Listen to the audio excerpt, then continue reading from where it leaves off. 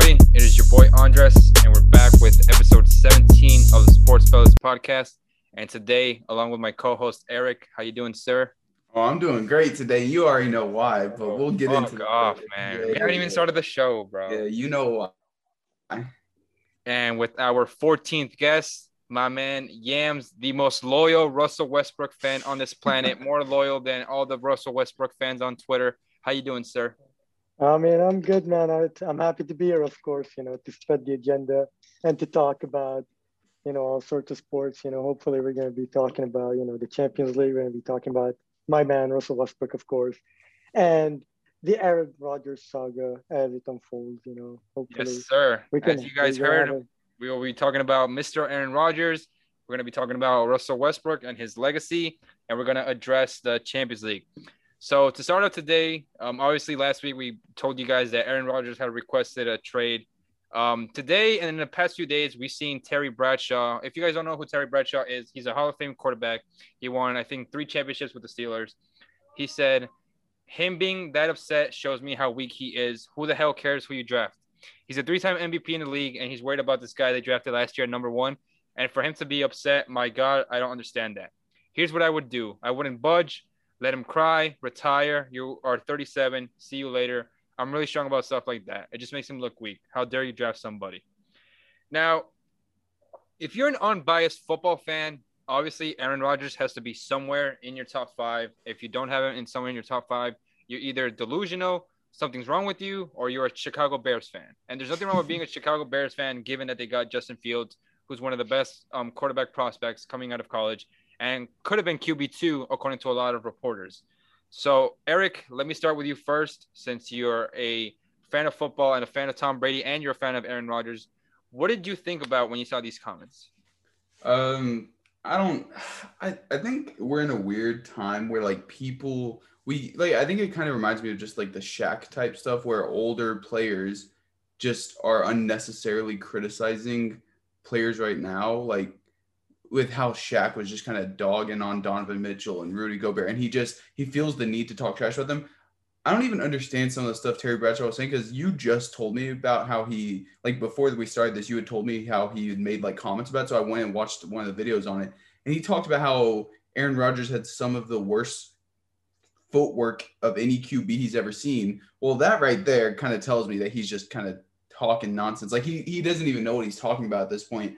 He's just talking just to talk for attention. It feels like how can you say who they draft doesn't matter when they've I saw one thing saying like in the last 8 or 10 years or something, they've drafted in the first round 1 offensive player, and it was Jordan Love, a quarterback, his backup. Like, how can you say that doesn't matter when they clearly, every analyst, every fan, everyone can see that they need help on offense. They need skill positions. They need a receiver, because it's pretty much Devontae Adams, and then he has no other main target, really. Well, MVS is pretty dope.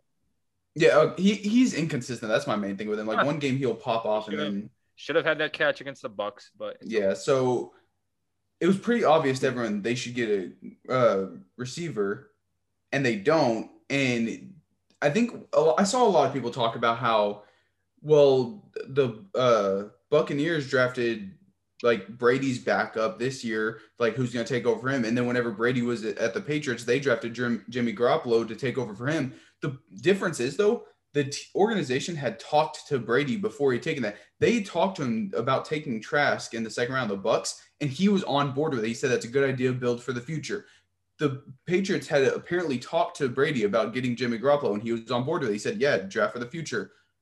They didn't talk to Aaron Rodgers about it, and the difference is they used a first-round pick on it when they were a team that could very easily have been a Super Bowl team, and they were probably 1 or 2 pieces away, and they instead decided to get a quarterback for the guy who went on to win MVP. It was a project. Yeah, like it makes no sense, and acting like that doesn't matter. Terry Bradshaw saying who they draft doesn't matter. That's just wrong, and he has a reason to be upset, and I don't blame him for being upset with it. Like it just seems like people want to find a reason to be mad at him, even though I think most of his reasons are pretty valid. Like, Aaron Rodgers does annoy me at times. I feel like he can be a little extra. I feel like he's not always the greatest team player. I sometimes see him get a little too frustrated in moments he shouldn't. But I still think he has every reason he's complained about, and like it's been reported that he's upset over this right now, it seems very valid to me, and I don't have a problem with it. Yams, we've seen the Raiders interested in Aaron Rodgers, but can I get your thoughts on the Terry Bradshaw situation? I mean, to be honest with you, I've got to agree with Eric on this one. Clearly Terry Bradshaw is speaking for the sake of it. I don't know what he's on about, to be honest with you. He's saying stuff like, are you kidding me? Really, Aaron? That's where this is. Here's what I would do. I wouldn't budge. Let him gripe. Let him cry. Retire. You're 37. Go ahead and retire. See you later. I'm really strong about stuff like that. It just makes him look weak. How dare you draft somebody? Obviously he says that in a mocking manner. I mean, as Eric's noted, they haven't really drafted any big skill position players, in the first round, obviously. And the only offensive player they've drafted in the first round in the last however number of years is Jordan Love, a quarterback. So, obviously with that in mind, the Green Bay Packers last year, in like 2019 when they lost to the 49ers, they need a few pieces, obviously. Defensively, they weren't sharp at all. And obviously, the offense stalled out on quite a few drives in that game. So to go on and draft a quarterback when you're in when you're making the NFC Championship game, and when you're, 2 wins away from, winning it all, that's not a serious strategy. It's not a serious way to instill confidence in your group that, yeah, sure, Aaron Rodgers, he's 37 now. He was 36 when they drafted Jordan Love. I mean, imagine if they had drafted someone else instead of Jordan Love. Maybe say Brandon Ayuk, for example, or something to that effect. Where would they be? They'd probably be in the Super Bowl, in my opinion, because the same thing happened again this year. They were much closer this year than the year beforehand in that respect, because they lost by what, 5 points, was it? Yeah. 31 to 31, 26, correct? If my memory. And they forced a few big turnovers in the fourth quarter against the Bucks. Even if I recall correctly, 2 consecutive turnovers, by intercepting Tom Brady, if I'm correct. Yeah, I think it was 2 or 3. Yep. Mm-hmm. Yeah, and both times, they didn't get much out of it. When they needed 8 points, they settled for 3.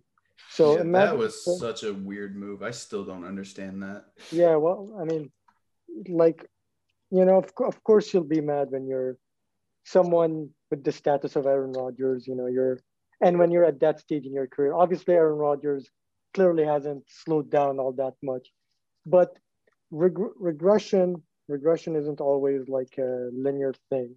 It can just happen, 1 year and he's done. It's happened to a lot of big name players. Kevin Garnett's a good example of that. He was like a pretty good player in like 2012-13, and then he just fell off the face of the map the very next year.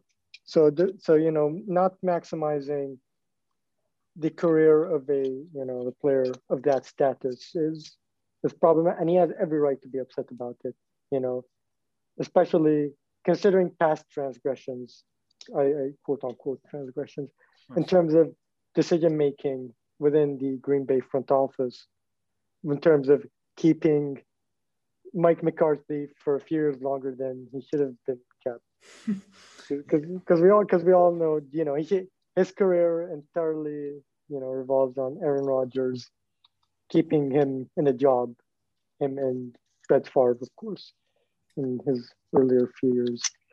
So really what I'm trying to get at here is Aaron Rodgers has every right to be upset. Yes, sure, nobody needs to agree with everything, every feeling he has and every statement he makes, because sometimes he does, he's a little bit over the top. But in this case, he's in the right, if they're going to keep doing this stuff, if they're going to keep taking this approach to their roster building and to what they currently have, their window's going to shut really quickly. And for what? it's because they were a bit too giddy on drafting a replacement when they didn't really need to. Yeah. Obviously, you guys know I'm a big Aaron Rodgers guy, and obviously, I feel like we as human beings have the right to like express if we're upset or not. So I think Rodgers was also frustrated that that information came out about him like requesting a trade and about the Niners inquiring, and they were saying that I forgot the exact word for it. Oh my God, like what is it called when you like talk to players behind the scenes and then they get fined? Uh, uh, uh, Oh yeah, my I know what you're talking about. I can't think of it either, though. Tampering. No, There we go. Tampering. Okay, yeah. I So was they trying were, to. I was like, is it? I was like, is this guy talking about tampering? And then it was like, I couldn't think of it. I was trying to make sure. I was like, okay, this doesn't explain it really well. But yeah, it's tampering. but That's what it is. I don't think there's anything wrong with what he did, given the results of like the last like 5 years. Like he was injured for 2 years at 34 and 35, and in the last 2 years where he's like 36 and 37, he's looked like the best he's well, not the best he's ever looked, but like the best he's ever looked since his MVP season. Mm-hmm. So obviously we know Tom Brady and Father Time doesn't look like it's catching up to him anytime soon. And all the people that hate Tom Brady are going to say that the defense this, the defense that, yada, yada, yada, try to discredit him after 7 Super Bowl rings, which is pathetic. So I don't see a problem with what Aaron Rodgers is doing. There's nothing wrong with what the way he went about it. Maybe the same thing that happened to James Harden, that people were saying that, oh, James Harden should just get sent to the Nuggets or to Minnesota or to like a random destination. Like after what James Harden did for eight and a half years in Houston, they went right. They did right by him. They sent him to his preferred destination, which was Brooklyn. For those of you that live under a rock or haven't been watching the NBA all season. So for Aaron Rodgers, I just feel like he's reached a moment in his life where he's like, I want to have another Super Bowl ring. Like, I want another shot. Can we please do this? So a lot of people were saying that he might have gone to the 49ers because California's home. And then the Niners went and took Trey Lance. No, they didn't take Mac Jones. They took Trey Lance. I know. Every mock draft was wrong. It's funny. But Eric, let me ask you this now. A lot of free agents, or the word that Adam Schefter put out was that Aaron Rodgers told free agents that he's not coming back to Green Bay. Yeah. Would you say that's out of pocket, or is that fine with him? Are you fine with him doing that? Man, I think it's kind of messed up, but I thought it was funny more than anything. If that was my team, if like he was on the Texans and he did that, like I know we don't like talking about him because everything's going on with him, but if like Deshaun Watson, pretend none of that stuff off the scene is going on. It's just he wants to leave, and he started telling all the free agents, I'm not going to be here next year, so you shouldn't come. I'd be pretty damn upset. But from a non-biased person who's just watching it from the side, I think it's funny, honestly. But I would, if I was a Packers fan, I'd be pissed off about that. I do think it's a little messed up. I mean, who knows? They could have gotten a lot more pieces over the offseason to help them. But I don't know. I think after a while, he just got kind of fed up. But I think the biggest problem now is it feels like it's like unrepairable. Like you can't really fix the situation between him and the Packers, especially with that stuff coming out. Like it feels like I don't know who he's going to get traded to. One team that I keep hearing and that makes sense to me would be like the Broncos, because they could have taken a quarterback at 9. They didn't. They ended up taking Surtain. So they need a quarterback still to replace Drew Lock, because Drew Lock's just not a great quarterback. But I don't know. It just feels like he's not going to be at the Packers for much longer. And I'm happy to see him on a different team, maybe a team that will actually like build around him a little better. But I do think that was a little out of pocket. I mean, it was a little unnecessary, I think. But I guess if he's just being honest and letting them know, like if they're asking him about the next year and he's saying, I don't think I'm going to be here, I guess it is what it is at that point. Okay. Yams, would you trade your favorite quarterback, Derek Carr, for Mr. Aaron Rodgers? My favorite quarterback? Oh, come on. It's not all that. I appreciate him. I'm sure he's a pretty good quarterback based on what I've seen over the past 7 years. He's a pretty good quarterback. I can't blame him for, some of the team success or lack thereof, rather. A team that's this defensively bad for this long. And, Injuries. I mean, it's a lot of things, I mean, I don't. The last time the Raiders were in the top half defensively was, if I recall correctly, 2003 or something to that. It's been, Golly. it's yeah. They've been pretty bad defensively for a very, very, very, very long time. That's one. So I can't really put a lot of that, the lack of team success on him. I mean, sure, sometimes he frustrates me. It feels like he's a bit too safe in terms of his decisions, which kind of limits where the team can be. But I mean, I don't necessarily blame him for that either, because you know when Gruden came in like 2018, they essentially burned everything to the ground, and they still couldn't come up with the first overall pick because they won some meaningless games in November and December. And with the fourth overall pick, they picked one Cleveland Furl. I John don't Gruden was understand. good. I mean, he's not a bad coach. He's a solid coach, but like there are a lot of things that I'm not too happy about. Let's say that. And once again, the defense still sucks and is bottom five in the NFL year in year out. So, what can you do? But I'd be open to maybe looking into Aaron Rodgers, but I don't think that's gonna be the case. I don't think they're gonna get him. I think there's a lot more for them to focus on than quarterback, in my opinion. So it's namely rebuilding the offensive line, having already let go of three veteran offensive linemen in Trent Brown, Rodney Hudson, and Gabe Jackson in the offseason. So, and obviously the defense, once again, we keep going back to that point. There is no level defensively that's good. The line's pretty subpar. Not the line, not the safeties, not nothing. Not the Yeah. same. Like, okay, and the linebackers aren't good either. The safeties being the worst of the lot speaks a lot to how bad this actually is. Do you know how bad you have to be the worst defensive positional group on the Raiders? That takes some talent. And that's why they drafted three safeties with their first five picks this draft. Yeah. So But it just feels like y'all draft weird every year. Like y'all went with Cleveland Farrell fourth, who no one expected to go top four. Then, yeah. which this pick might not necessarily be bad because it's understandable, but most people had either CD Lamb or Judy as the best receiver, and y'all ended up going with Ruggs. And Okay. then and Mhm. then y'all take Leatherwood in the first round, which no one expected him to be one of the top tackles or offensive linemen taken. So it just feels like y'all's scouting department picks weird every year. Oh yeah, okay. Since we're gonna want to talk about drafting, this is like in the 3 years of Mike Mayock with the Las Vegas Raiders and his three draft, is the first pick. The first pick has always seemed to be the worst one, and then Mm-hmm. and then it gets a lot better after that. Yeah. And I mean, okay, like last year, okay, maybe I'm a bit too harsh on Henry Ruggs because I think Henry Ruggs is a pretty good pick. I obviously not the best pick with where it should have been. I think CD Lamb would have been a better pick, and I was fighting for CD Lamb. I was like, when I saw the Jets take Mekhi Becton, I was like, no, they've got to go Ruggs here. I mean, not Ruggs, Lamb, Mm-hmm. and they go with Ruggs, and I was not too happy about it. I had But Lamb watching, in my fantasy team, and after I traded him, and it was when he started producing in the last like yeah, 5 weeks. I mean, yeah, I mean, yeah. I mean, Sports are you not know real. what the you know what the problem with Henry Ruggs is? The problem is that they don't even plan with him. They don't do much with him. He doesn't really see the ball. But when he doesn't see the ball, he does pretty good things. You know he's not exactly doesn't have brick hands.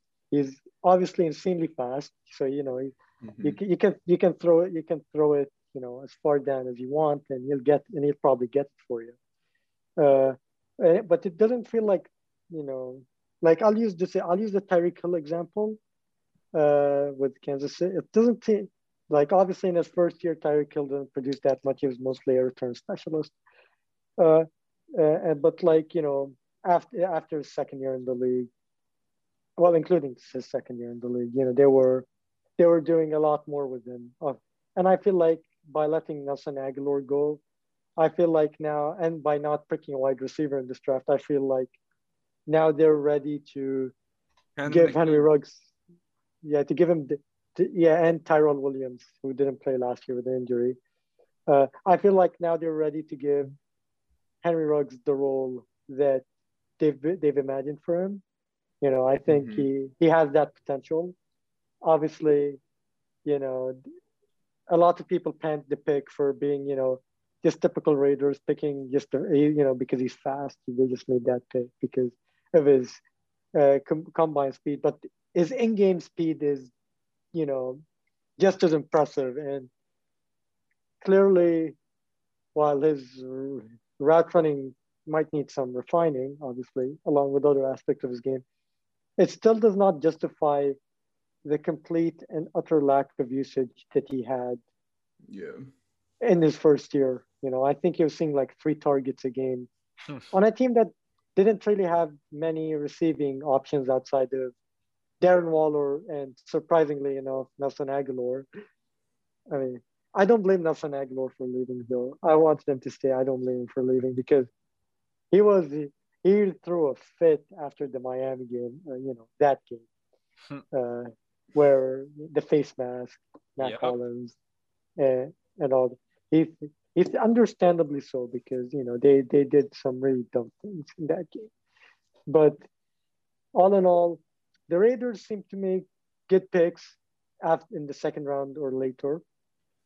But their first round picks always seem to be off the board. And back to Clear and Furl just to finish off here. I think he can do pretty well. But I don't think he can perform up to his number 4, pick status. I don't think that's gonna happen. He can create pressure. He can stop the run, but you don't put the number 4 overall pick on a guy that just generates pressure and stops the run. I think that's not what any team should be looking for at that pick, at that high up in the draft. Yeah. So that's all I have to say about that. A little bit of a rant. I mean, it wasn't much of a rant. Screw the Las Vegas Raiders until they get a new owner. Is that what we're on? Oh, absolutely, yeah. Mark Davis, he's I don't like. It's so weird. These guys, they talk about how cash strapped they are, and then they go to Las Vegas. Like what? Like how are you this cash strapped and keep? I mean, I understand obviously the city of Oakland. They didn't really help out here, but like, how do you say that? I don't have money, guys. You need to help me out here. I mean, they don't. They're, if I'm correct, the least wealthy owner in the NHL and the NFL, not NHL. Mark Davis has the lowest net worth amongst all owners in the NFL, if I recall correctly. And I think that number's at like 500 million, which is like that's not much. No, for an NFL owner, that's pretty low, honestly. Yeah, like I have more, so it's okay. Yeah. Of course. Yeah, we know you have more. Come on, yeah, we know you. Depth is not real. Shout out to my guy Alex. Mr. Cash Money Androsinio, that's the guy. The vibe. But then, we know. Moving on to our second topic of the day, we gotta have a chat about Mr. Russell Westbrook. This man has 178 triple doubles. He's 3 behind Oscar Robertson for most all time. The other day, he had another 20 rebound and 20 assist game. He's the first player in NBA history to average a triple double in 4 different seasons. Funny enough, the only other player to average a triple double in a season is Oscar Robertson. And this man has been doing it he's done it 4 times. 2017, which was his MVP year, 2018, 2019, and this year with the Wizards. If Russell Westbrook scores 0 points, 0 rebounds, and 0 assists in the last, 6 games, he's still going to average a triple-double for the year. And I think we take him for granted. And I've always said that everything in life is hard until someone else makes it look easy. So back then, when people got a triple double, they were like, "Oh my God, holy shit, he got a triple double." Jason Kidd, holy shit, he got a triple double. You know, LeBron James, holy shit, he got a 40-point triple double. So when Russell Westbrook started doing this every day, everyone was like, "Nah, you know what?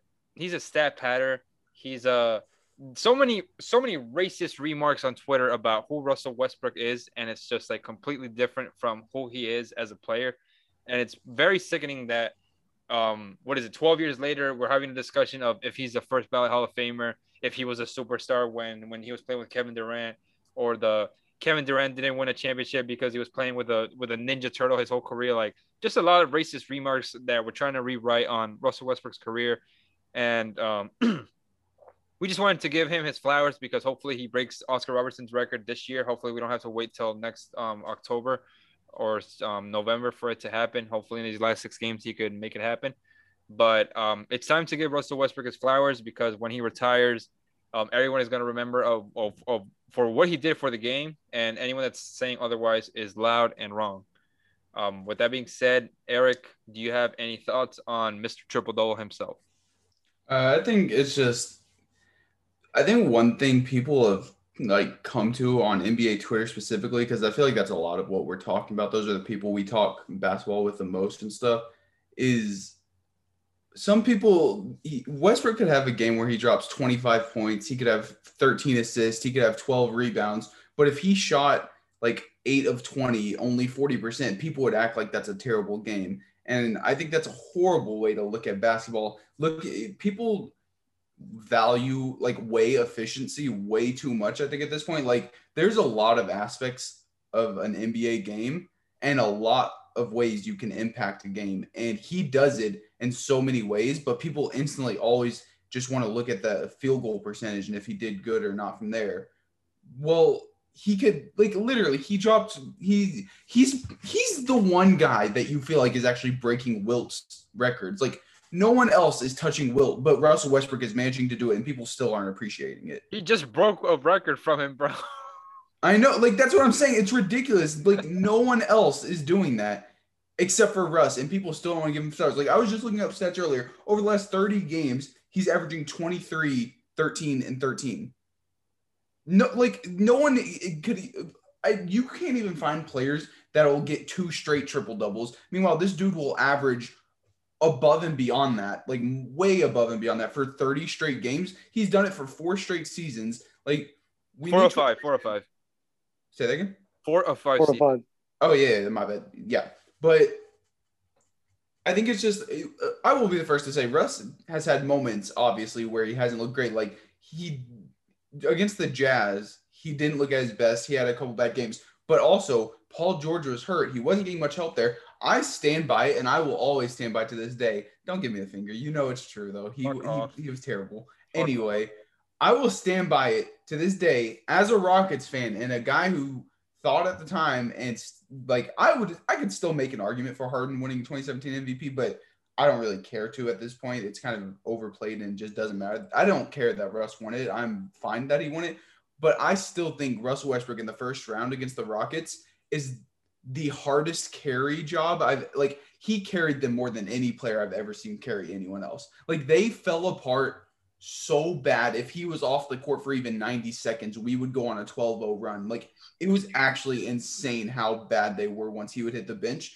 And he was putting up, I think in games 2 through 5, he averaged like 43, 11, and 11 or something insane like that. Like he had a 50-point triple double, I think. Yeah, like he was ridiculous. And people still looked at, like, I remember, I think he had 51 points, and someone was like, well, it took him 43 shots to get there. Bro, are you dumb? Like, people just want to find reasons to hate. He carried the hell out of that 2017 Thunder team, and people still wanted to refuse it and find reasons to try and, like, disregard it and minimize it. And I think it's just the point where people want to hate on greatness, and we need to acknowledge that Russell Westbrook is greatness right in front of us, and we're seeing it every day with him.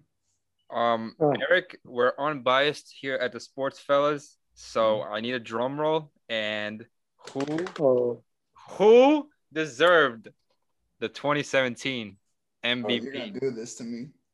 Look, I'm gonna say this. On the Sports Fellas, we love to put people on the spot, so I had to put Eric on the spot, given that he's an unbiased Houston Rockets fan and So let's see Yeah. let's see what he I'll says. say this. Okay. Based Very on good. history, like how the award had been handled the years past, Harden fit it more. But then here's another thing. I do think Harden deserved it based on just what the award was meant. But when you look back at the 2017 season and you think about when you think about MVP and which season was more historic, you think of Russell Westbrook automatically. Like you're gonna think of him over Harden. So I'm like split on that reason, but I don't have a problem with Russ winning. I was annoyed at the time just because that's when Harden and Russ fans and Rockets and Thunder fans were going at it every single day. Me and Noah Every were at each other's single necks. day. Me and Yams were like we always were just arguing every day and stuff. Honestly, that was when NBA Twitter was the most fun because we actually talked basketball instead of just 14-year-olds acting weird on there. But Shame on you, Lamicki. oh my God. Grow up. But I'll say Russ deserved it. I'm like 50-50, but there you have it, folks. 6:47 p.m. May 5th, 2021. Eric confesses that Russell Westbrook was the MVP. Before we get to Yams, I got to give a shout out to Noah and Streisand for being the two biggest Russell Westbrook fans on Twitter that I've seen. The work rate is actually unbelievable. And with that being said, Yams, can I gather your thoughts on Mr. Triple Double and what he's meant to you as a Thunder fan and as a basketball player in general? Oh, okay. Russell Westbrook, he's a man that doesn't need any introduction. You know what he does night in, night out. On the court, off the court. He's the talk of the town usually. Amongst basketball fans, be it for good reasons or otherwise. He has 7 more games this season to break the triple-double record. Tonight he plays against the Milwaukee Bucks. So if he can get another triple-double in a win today, that would be big, of course, for the Wizards' hopes. I want to start off by talking about this season. I want to focus on this season first and foremost with the Wizards and with Russell Westbrook, of course. In the first month and some change, he was a bit off color. A lot of it was admittedly, according to him and according to Scott Brooks at least, due to lingering injuries, from the season prior to this one. And the Wizards were like 2-16 to start off the year, and he was like dropping extremely terrible games in terms of efficiency, in terms of the cumulative statistics as well. So obviously everyone was on Russell Westbrook because he was like he wasn't doing enough, it seemed. It was obviously very clear from the start that he was not 100% physically, bearing in mind, of course, that he had to deal with COVID a few months prior to. Yeah, I know it's a bit of a, quote unquote tired excuse, but, we know that COVID has long-term effects on a lot of people. Even Jason Tatum admitted to using, inhalers, during games, so I hope nobody undermines the impact of, going through such a disease on anyone. Even if you were asymptomatic, you'll still feel the effects even after you're done. But enough about that. Obviously in the last 3 months or some change, Russell Westbrook, he's turned it on. The numbers, you have to hear them every night from all the talking heads, from all these NBA stat pages on Twitter. They keep posting about it every night. You know the numbers. I don't need to talk about the numbers. Yeah, everyone knows what they are. He's averaging 22, 11 and 11 on 42.1%. Wait, no, wrong numbers. My bad. 44% from the field. I was looking at the different season. My bad.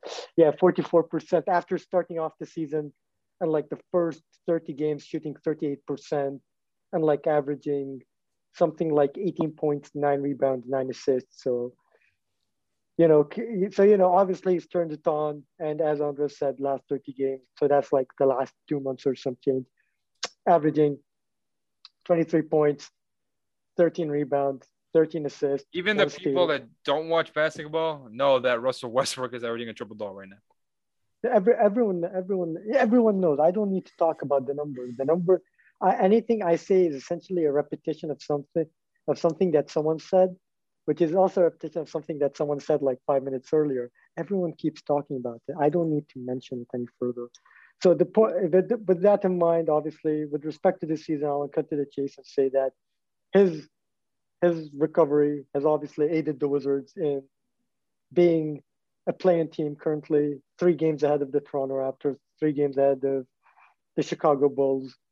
So, if they can get a few wins here, if they can win both of their back-to-back games today and tomorrow, they can essentially wrap it up because, they'll be facing the Raptors tomorrow after they face the Bucks today. So if he, if he can drop like, I don't know, 4 or 5 triple doubles in the final 7 games and win like 4 of these games, the Wizards would be entering the play-in, and they'd be on form too. Especially considering how they started the season. So with COVID and watch out for the Wizards, man. They could be something. I'm not saying they're gonna be a championship team. That's what you just said, bro. That's what you just said. We have it on. I wish. You just said Russell Westbrook is beating Kevin Durant in the first round. Come on. I mean, if it happens, give me a moment. If it happens, don't count it out. If they make it, don't count. Okay, obviously, the Nets, they're gonna be the favorites. They have the better team, and they're obviously much higher up in the standings than the Washington Wizards today. But this is the one team I think that nobody wants to face in the first round. You don't know what you're gonna get, and obviously, they're gonna make every game tough. But since we're talking about the Wizards, before I move on to Russell Westbrook's legacy as a whole, Daniel Gafford, underrated acquisition. The Wizards. Russ Twitter loves him, bro. It's crazy. Yeah. I imagine Wizards fans love him too, because the Wizards were a really terrible defensive team before he came in, and now they're like in the last month or so since he came in, they've been like a top 5 defensive team in that time span. So so to make that impact, that's pretty special. I know Daniel Gafford, not superstar, not a big name, but the point is that his impact since coming to the Wizards cannot be understated, because that also coincides with the time that the Wizards have gone on this big winning run that they've had.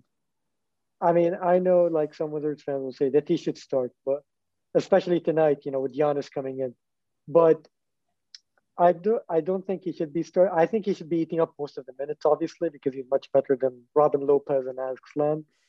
But you can't let him get take all these fouls early in the game. You're gonna need him.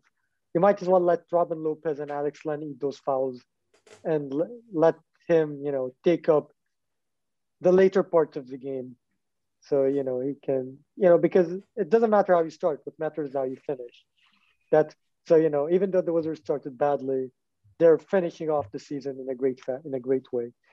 But now moving on to Russell Westbrook's legacy as a whole, once again, averaging triple-double 4 seasons out of the last 5, with the exception of, last season with Houston. A lot goes into that, obviously, but look at Eric. Look at Eric's face. Hey, man, I'm not gonna be here to go on James Harden, even though I don't necessarily like him. But obviously within that system and within how they played, Russell Westbrook, probably should have been able to get more rebounds, I'd say, especially with how bad the Rockets were at rebounding last year. I think, maybe he could have gotten a few more rebounds than he did. But in terms of creating and stuff, in terms of at least getting double-digit assists, obviously, it's a bit tougher when you're playing next to James Harden, because he's going to be carrying a significant part of that as well. But, I don't want to focus too much. I want to focus on is this is a guy that I grew up on for years, watching. I grew up on Russell Westbrook and Kevin Durant. That era of basketball was the era of basketball that brought the most inherent joy to me. Well, at least in that moment. In retrospect, I probably don't agree with that assessment. But like, I mean, but but that era of basketball was that's when that was the onset of my interest in basketball. Those two guys, they meant a lot to me, and what they were accomplishing, together, that was a very very fun thing to watch. Obviously, I have my reservations about what happened in those years and why they didn't. They ended up not winning. Hey, You listen, know, me and Eric, we've talked about it a lot, So I know, but I want to. every year that Russell Westbrook, Kevin Durant, and the Thunder were healthy, they made the Western Conference Finals. So in 2010, Yeah. everyone was healthy. They made the Western Conference Finals. Well, 2011, correction. 2010, they lost in the first round to the sorry, Lakers. 2011. Oh, yeah, So 2010. 2011, I mean, that was their first playoff series, and they took them to Mhm. 6. They took the NBA champion Lakers with Kobe still at his best to that is task. They played them tough. This was second year Russell Westbrook, third year Kevin Durant, first year James Harden, coming and off the bench. first year Ibaka, and few other guys. So obviously them taking them to 6, that was pretty impressive, especially in their first playoff run, coming off a 23-59 season And with no the head year coach. before, and with no head coach. Yeah, I mean, sorry, they had Scott Brooks. I apologize. right. Russell Westbrook's biggest legacy in the NBA is keeping Scott Brooks in a job. And well, that's number 2. Number 1 is getting Steven Adams paid. He got him paid. We want to, man. The guy that used to steal rebounds from Russ. Yeah, I just get yeah, that's what we know now, but that's not what people used to think then. It was like Russell Westbrook was stealing the rebound. No, Russell Westbrook is just a better rebounder. I'm sorry to break your heart, but yeah, sure, probably in some situations he takes the rebound, but if I don't think it was a schematic thing, especially for a team with a half-court offense about as poor as the Thunder did. You'd rather have Russell Westbrook take the rebound to start the fast break. I see. I will say that because whenever he was on the Rockets, he made a lot of Rockets fans eat their words about that because every time he gets a rebound, he pushes hard and he gets a fast break going quick, and feels like more often than not points come out of it. So him getting rebounds, a lot of Rockets fans finally started to realize that he wasn't just stat padding them. It actually does help the team, and it's really beneficial for them. Yeah, obviously. I mean, and also what some people say, in terms of Russell Westbrook stat padding specifically, and this guy hasn't made out the first round and stuff since Kevin Durant left. Okay, sure, we can agree. We can agree on no one dispute that is an objective, of course, but each year came with its own issues. Each year after that came with its own issues. First year, obviously, I don't care what anyone says. That roster without Russell Westbrook does not win more than 20 games. End of. I watched that team. I watched that team closely. You don't need anyone else to tell you anything about this. I know that if the Thunder that year did not have Russell Westbrook, they're the worst team in the NBA. I mean, I'm sorry. I mean that was a terrible team. Where do I even start? And those are things I was saying back then, and those are things I'll still say now. I'm not going to change my mind because of some revisionist history that some people, be it NBA Twitter, be it NBA journalists, or the likes of Stephen A. Smith. Oh my god. Yeah, I don't need to get into that. Bro, he annoys me more than Colin Cowherd at this point. I'm not gonna lie. He's so annoying. He's I mean, he's pushing it a bit too far clearly with some of these things, but and we don't need to get into him. I think we all know how we feel about him. I don't necessarily like him, but still, that year, consider this. Victor Oladipo was, obviously an unfulfilled prospect coming off disappointing years in Orlando where he still wasn't the player that they were hoping he'd be. You know, he was still like a middling player that does some things at a decent level, but not the play like a player that's probably more of a number three than a number two. And he was a number two on this team. And in the playoffs, he did nothing. He was like fifth in scoring. He was scoring less points than Andre Robertson. All due respect to Andre Robertson, I love that guy. It's a shame what happened to him in 2018 with the slip and with all the problems with recovery and stuff. Was this essentially has ended his NBA career because there it was already a limited player as it is, and it's taken away a lot of that. The all the setbacks that he had over the past 3 years or so.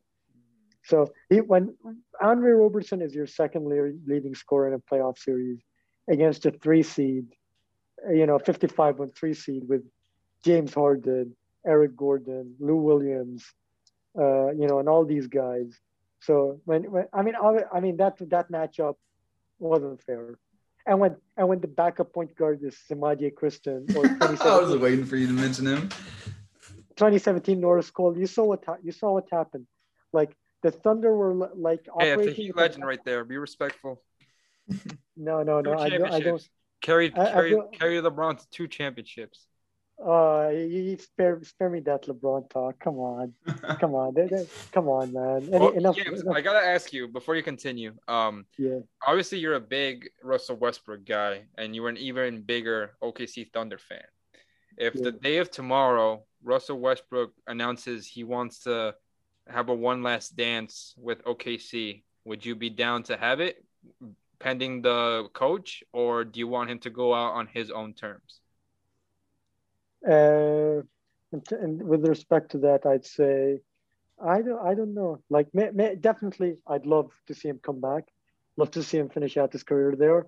Hopefully, like by the time he's at a much later stage in his career than now, because he's still performing at pretty good level. And so you would like to see him with Shai? I'd love to see him with Shea in a few years' time. Hopefully, in like 2024, when they're fully competitive, when they're at the level that hopefully we'll be seeing them at. It's a similar level to Russell Westbrook and Kevin Durant. I'm hoping that they can be at that level by the time Russell Westbrook, if it ever comes down to it, wants to come back. So and I'd imagine he'd still be a pretty solid player, maybe like a sixth man player of sorts at that stage in his career at age 36. So, and it would be, hopefully he can win a championship, be it there or elsewhere. I think no matter where he wins it, I'd be very happy. Unless it's like Boston, in which case, no. Or the Clippers also, in which case I'd say no. Wow. Nothing. The Clippers. I'm sorry, they're a team that has to maintain their reputation as a team that doesn't make it out to the second round. I think we. That's I changing think we, this year, baby. Yeah, sure. Clips that we trust. Bro, it's so funny always seeing Noah trying to get, like, he's always talking about Russ going to the Lakers and stuff. Like, that man, he really wants Russ to start ring chasing bad right now. Oh, it's so funny. I feel the same way to some extent, but not I don't have a problem with that. Listen, Jason Kidd got a ring for coming off the bench with the Mavericks, and people think he's a demigod. So why can't Russell Westbrook? No, I wouldn't be upset. I want to see Russ get a ring too. That's the thing. I feel like I'm one of the very few people that likes Russ and Chris Paul, and I want to see both of them get a ring. And I'm to the point where I don't care how they get it, as long as they both end with a ring. Yeah, I think that's my hope, of course. Hopefully. We can see him with the ring. I mean, obviously, the ring will not affect my perception of him. Mm-hmm. Ring or no ring, this is still the player that I've loved watching growing up. This is still the player that I've stood by, through his best and worst moments. So, irrespective of that fact, he as long as he's at peace with where he is, as long as he still does what he always does, I don't think there's much that could affect my perception of him. Although I'd certainly hope to see him win a championship one day. regardless of how it comes. Regardless of how it comes. Yes. I just want to finish this off. I mean, before we switch to the Champions League, I just want to say Russell Westbrook was the best player on that 2016 Thunder team that made it to the conference finals and was one game away from finals. Russell Westbrook was better than Kevin Durant that year. That's all I'm going to say. All right. Can I I'm going to make some closing remarks on this thing before we can move on to the Champions League, of course. With respect to, his legacy, his legacy should not be defined by the what ifs of, the Thunder years after 2012, or what happened after KD left, or him not winning a ring, or any of that. His legacy should be defined as a player that's truly one of one in NBA history. The ability to go out there and compete as hard as he does, to go out there and produce as well as he does, even with the drawbacks of that intensity, with the intensity that he shows night in, night out. There is no player that gives everything they have to the team quite like Russell Westbrook does, and you can't. Yeah, and nobody can take that away from him. And hopefully we can see him break Oscar Robertson's record. Obviously, that would be like a big legacy boost. But I hope to see him hit 200 triple doubles next year.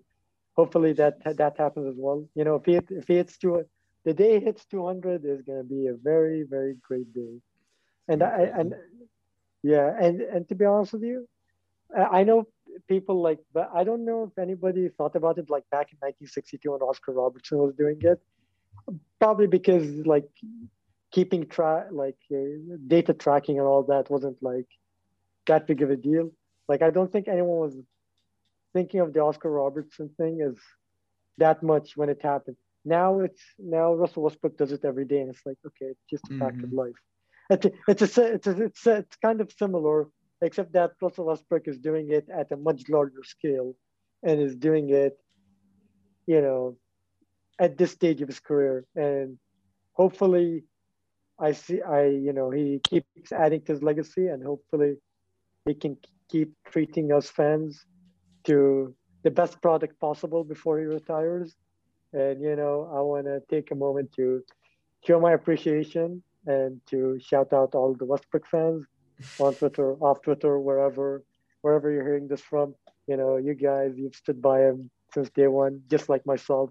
So, credit to you guys. And you guys obviously deserve to see Russell Westbrook break the record. That's all I have to say about that. That's all she wrote, folks. Shout out to Russ. Hopefully he breaks the record this year. Moving on to our third and last topic of the day. Obviously, this is the most important topic, whether you like it or not. It is the most important topic in my non-biased and objective opinion.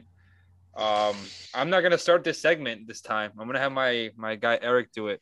Eric, can you start us off, please? How'd it feel, Andres? How does it feel? I'm ready for this. Yeah. All right. I just want to point out we were so much better than y'all. So much better. Y'all suck. Okay, I'm gonna be real. I'll be respectful. Okay, I just had to get that real quick. I see your face. No, I'm not done. Look, first off, Captain America, Captain MAGA, whatever Mark calls him on Twitter, he calls him Captain MAGA, which has me crying every time. Christian Pulisic, that man played 23 minutes today, and he was amazing in those 23 minutes. Conte, my favorite player ever, N'Golo Conte, he was amazing. Havertz, I love that. He was garbage. He missed so many opportunities. He was garbage. He missed so many. He broke open and had a ton of opportunities, and he created a lot, but he just blew it so many times. Realistically, this game should have been over in the 60th minute, but we just could not put it away. I don't know. After that first leg, I thought it was going to be a lot closer, but y'all just got outclassed everywhere. I know you were nervous before this game, but I did not expect it to go this way. I thought it was going to be way closer. It wasn't all that close, really. I will say, though, Benzema, he had me nervous with a few of those shots. Edouard Mendy was our signing of the year, it feels like, because if Kepa's in goal, y'all have at least one goal, no doubt. I'm so excited, and I don't know, man. I'm nervous about City. They're looking kind of good. They're fluky though, so we ain't worried about them. Are you done? Are you done? Yeah. Go ahead. Talk about Are you done? how they all suck. How you're mad at the team. Whatever's the thing. Yeah. Yep. Go ahead. All right. So, I'll let in you my talk. non-biased and objective opinion, we got outworked. We got mollywopped. We deserve to lose. Yep. But it's not because Chelsea was better. It's because of fatigue. I'm kidding. No, Chelsea was a better team. I was waiting. Obviously. But listen, fatigue is real. You know, we were playing a game every 3 days. The last 40 days, the last month and a half, we've been playing a game every 3 days. And the players were just mentally tired. You know, they were physically tired. I will say this. Tuchel's game plan to contain Toni Kroos worked perfectly because he wasn't comfortable. And he's the engine of the team. So if he's not comfortable, the team is not comfortable. Shout out to Zizou, man. My manager, my GOAT. I've said this every fucking episode. I really don't fucking care. You know, none of you can beat my ass. So I'm sorry. We had 57 injuries. We managed to get 1 game away from the Champions League title. Everyone that said that we were a Ronaldo dependent team, I hope that you guys learned that the reason why we won those 4 Champions League titles was because of Zizou, not because of Mr. number 7 for Juventus, who I will not comment. Oh my goodness. What else? Relax. No, I'm not gonna relax. You know, I'm not gonna relax. N'Golo Kante, a tip of the cap, one of the best, if not the best, in my opinion, the best defensive center midfielder in the world. His work rate was unbelievable. Antonio Rudiger, his work rate was unbelievable. Kai Havertz, he played like garbage. If he was good or quote unquote good, then we would have lost in the first half.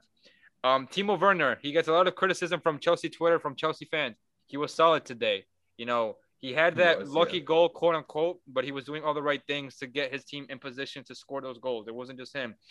Andrea Christensen, fuck you. You know, hopefully something happens and you don't play in the Champions League final, because he was trying to murder everyone on the pitch today, and it was disgusting. He should have had a red early on. The referee let it slide like 3 times, and finally, like the 6th time, he finally got a yellow card. A lot of people like to bitch about Casemiro not getting yellow cards, but now you witnessed it today with Andrea Christensen. Who else do I have to comment on? Oh, Edouard Mendy. Mount. Mason Mount. He was a sir on the camp. He was amazing. I thought he was going to score that goal, but Courtois, he was better. Courtois was the man of the match for us. And when your goalkeeper's the man of the match, it means the whole team was garbage. Shout out to FIFA for teaching that lesson for those of you that play FIFA. Edouard Mendy, what a goalkeeper. Like Eric said, signing of the year. That man was Superman on both of those saves from Benzema. I genuinely thought one of them was going to go in, but his reaction time was impeccable. Tuchel planted an amazing game, amazing tactics. So for those of you that are PSG fans or like just football fans in general, Tuchel lost the final, right? Then he got fired. Now he's going to the final again, and his old team got mollywopped because karma is real, ladies and gentlemen. As far as the PSG Man City game goes, I mean, you already guys know what happened. Man City mollywopped PSG. They got out like we did today. PSG just got outworked. They looked tired, but Pochettino, like I said before, I said this on the live show. Shout out to the sports hit list. Basically, what happened in the PSG Man City game is that Pochettino is a loser. He's a loser today. He's a loser tomorrow. He's going to continue to be a loser. I'm so glad he does not coach my club because he's a loser. Point, simple, blank. No other better explanation to put it. Congrats to Manchester City on reaching their first European final.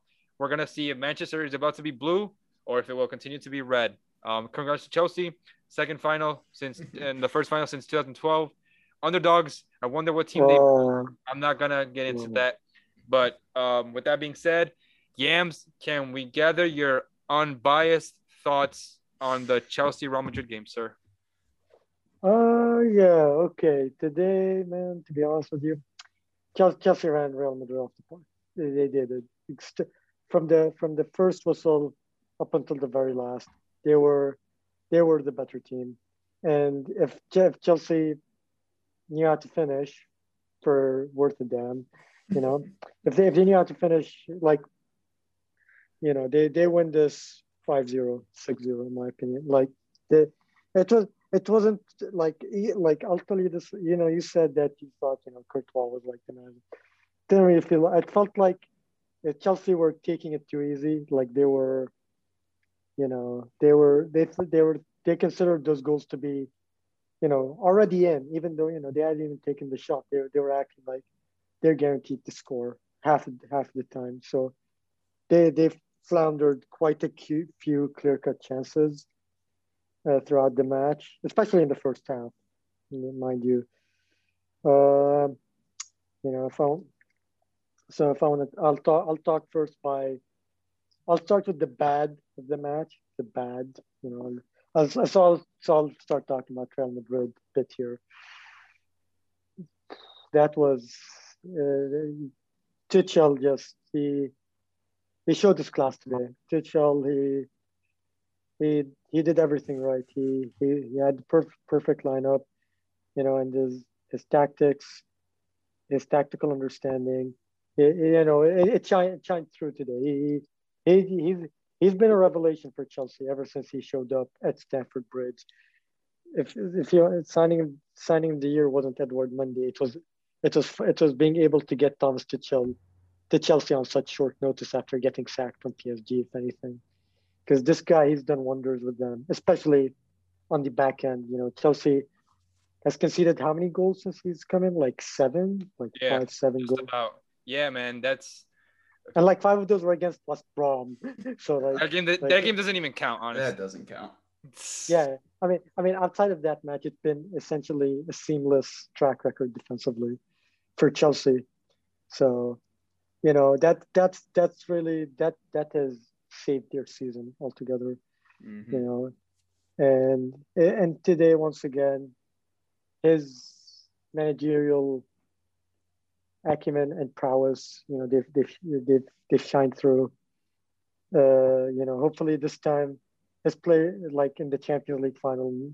Hopefully they don't do what they did to him last year, because if you want my honest opinion, PSG should have won that final. I mean, everyone agrees on that, but they just missed countless easy opportunities against Bayern, especially Mbappe. With a bit. I mean, obviously that Bayern they got back at Bayern this year by not doing so well and still winning. Bayern, yeah, but like all in all, it was a pretty listless performance from Real Madrid as a whole. Outside of like maybe Modric, I'd say there wasn't really any player that really did that well. And Courtois to a limited extent too, I guess. But like, to be honest, he was aided by Chelsea's failure to finish rather than making any inherently big stops, like because he was out of his own abilities, but rather because they kind of screwed up a few times, it seemed like. So, but now Chelsea, I wasn't hoping they'd make it to the final. I'll be honest with you. I was hoping they would. I was hoping they wouldn't make it to the final. Come on, man. It's nothing personal. It has nothing to do with 2012. To be honest, Chelsea winning the Champions League again, that's not something I'm hoping for. To be honest, that's not something I was expecting either. So, while I have my reservations about that, let's move on to. Wait. So does this mean both of y'all are going to be going for City in the final? I didn't say all that. I hope COVID just crashes the game. I hope. Oh my goodness, man. It doesn't matter. Whoever wins, it doesn't matter. Like, to be honest with you, bro. But like, regardless of who made it to the final this year, like out of these 4 teams, the worst outcome of these 4 teams happened. No disrespect. Come on, man. I mean, the best outcome isn't exactly much better, regardless. Real Madrid PSG would have been better. Don't lie. Stop it. Oh no! Neymar winning a Champions League. Barca fans rooting for Neymar or for Real Madrid? You're gonna tell me that would have been great? No. Now they gotta root for. Now they gotta root for Satan 2.0 or Chelsea. Very nice. Yeah. Yams, can we get a prediction from you for this game? We're gonna cover the Champions League final like 2-3 weeks before it comes. But since you're an unbiased Bayern fan and you're very objective and you have no hate for Chelsea, can I get your prediction for this game? I don't like either teams, but I want to talk about. I would just want to finish off with talking about Chelsea today, like the players more specifically, before I make my prediction. They all did well. Obviously, Havertz and Werner were quite wasteful, but other than that, there wasn't really much of many blemishes on them as a team outside of their inability to finish, which I've mentioned at least 5 times.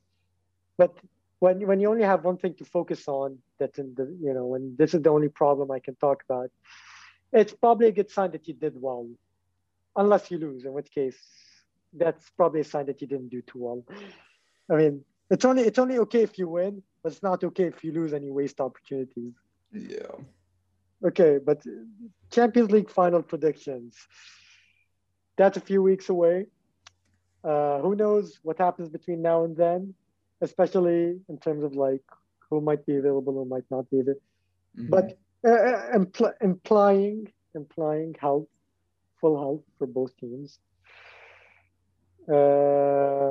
It's going to be a close one. I think this one goes to extra time. Tied 1-1 after 90. Mhm. Much like a certain final in 2012. I don't need to talk about that. Much like a certain, and I believe that when it comes down to it, I think Pep comes out on top when they win 2-1 on a goal from none other than Kevin De Bruyne. Oh And the one, Oh, we're naming goal scorers now. Okay. Oh no. I mean, I don't care what. Okay, I'm gonna name the time here, but I still think that if probably the winning goal scorer is gonna be Kevin De Bruyne. I think he's gonna be the guy scoring the winning goal. And Thiago Silva. I agree. I'm gonna be. This is gonna. Oh, that's another. This is gonna. Sorry. This is either gonna look like a great prediction or it's gonna look really bad. Kevin De Bruyne either scores the winner. If it finishes after in 90, Kevin De Bruyne scores the winner in like the 82nd minute. If this finishes in 120, he scores in the 96th minute. Oh my goodness. 96th minute, and then nothing, and then they keep going back and forth, and maybe City scores a third goal off a Chelsea corner where they have to send the goalie up because they've got to go for it. And then they just score a quick goal. Bro, but the scoreline prediction. My final scoreline prediction is going to be 2-1 City. It's going to be very close. This can go either way. I think the upcoming match between Chelsea and Man City later this week is going to give us a good indicator as to. Really? Okay, that's a very good prediction. Okay, because I think it'll give us a good idea, but obviously it's not a definitive indicator. Actually, now that I think about it, Chelsea still has to get top 4, so you might be right. Now that we got that. We're good. Don't worry about that. Right. West Ham ain't nothing. Yeah, I gotta give another shout out to Thiago Silva because he's one of the other biggest signings of the season. With that being said, this has been everything for episode 17 of the Sports Fellas podcast. Yams, any last word before we retire, sir? I mean, I've said everything I've wanted to say. It's been a pleasure being here, talking to you guys about all these topics. And I'm glad. Yeah, but as I was saying, I'm very happy to have hopped on this podcast today and to have discussed all these matters with you guys. It was a worthwhile use of my time before iftar because I'm going to break my fast in about an hour from now. So I think this is a good use of time rather than. Glad to hear, sir. Appreciate you. Yeah, I'm glad I was able to hop on with you guys. Good to have you, man. Pleasure's all mine. Thank you, guys. Eric, any final words before we wrap up number 17? Oh, yeah. Just to remind you, because you did want to give him a shout out, but you hadn't mentioned him yet. Shout out to John Means, no hitter. Is that what you're about to say? You continue, bro. You got it. You know what? Yeah. I knew you were about to say that. So You end the episode. I'm just saying, we wanted to give a shout out to him real quick. John means he got a no-hitter. Should have been a perfect game, you know. Me personally, I would have gotten a perfect game, but I'm just built. Yeah. You built different, huh? Well, You know, yeah, well, I heard it all. You would have made sure that the catcher didn't drop the third strike. Yeah. I think you would have played both pitcher and catcher there. Huh? Right? Before we so my final words, if you're a Barca fan and you watch that game, you realize why Thibaut Courtois is one of the best goalkeepers in the world and Marc-Andre Ter Stegen is not. Shout out to my guy Alex. Gosh. Shout out to Dylan, who was on the last episode. Shout out to the football group chat. Always a good time. Shout out to my dog Warsami and Christian. They're Chelsea fans too. They're back in the final. They deserve happiness. And you know they've been wanting it all season long. You know, Frankie Lampard should be coaching in Austria next year, maybe. Definitely not the Premier League. And shout out to Eric because Chelsea's in the final and he's a fan of the beautiful game. Congrats, Eric. Good luck. If you guys want to hear our predictions, you're gonna have to wait for another 2 weeks to the end of the month. This has been everything for episode 17. Remember to like, share, comment, subscribe, tell a friend to tell a friend. Continue to wear a mask, practice social distancing, and don't be a jackass to people. And we'll see you in the next one. Peace.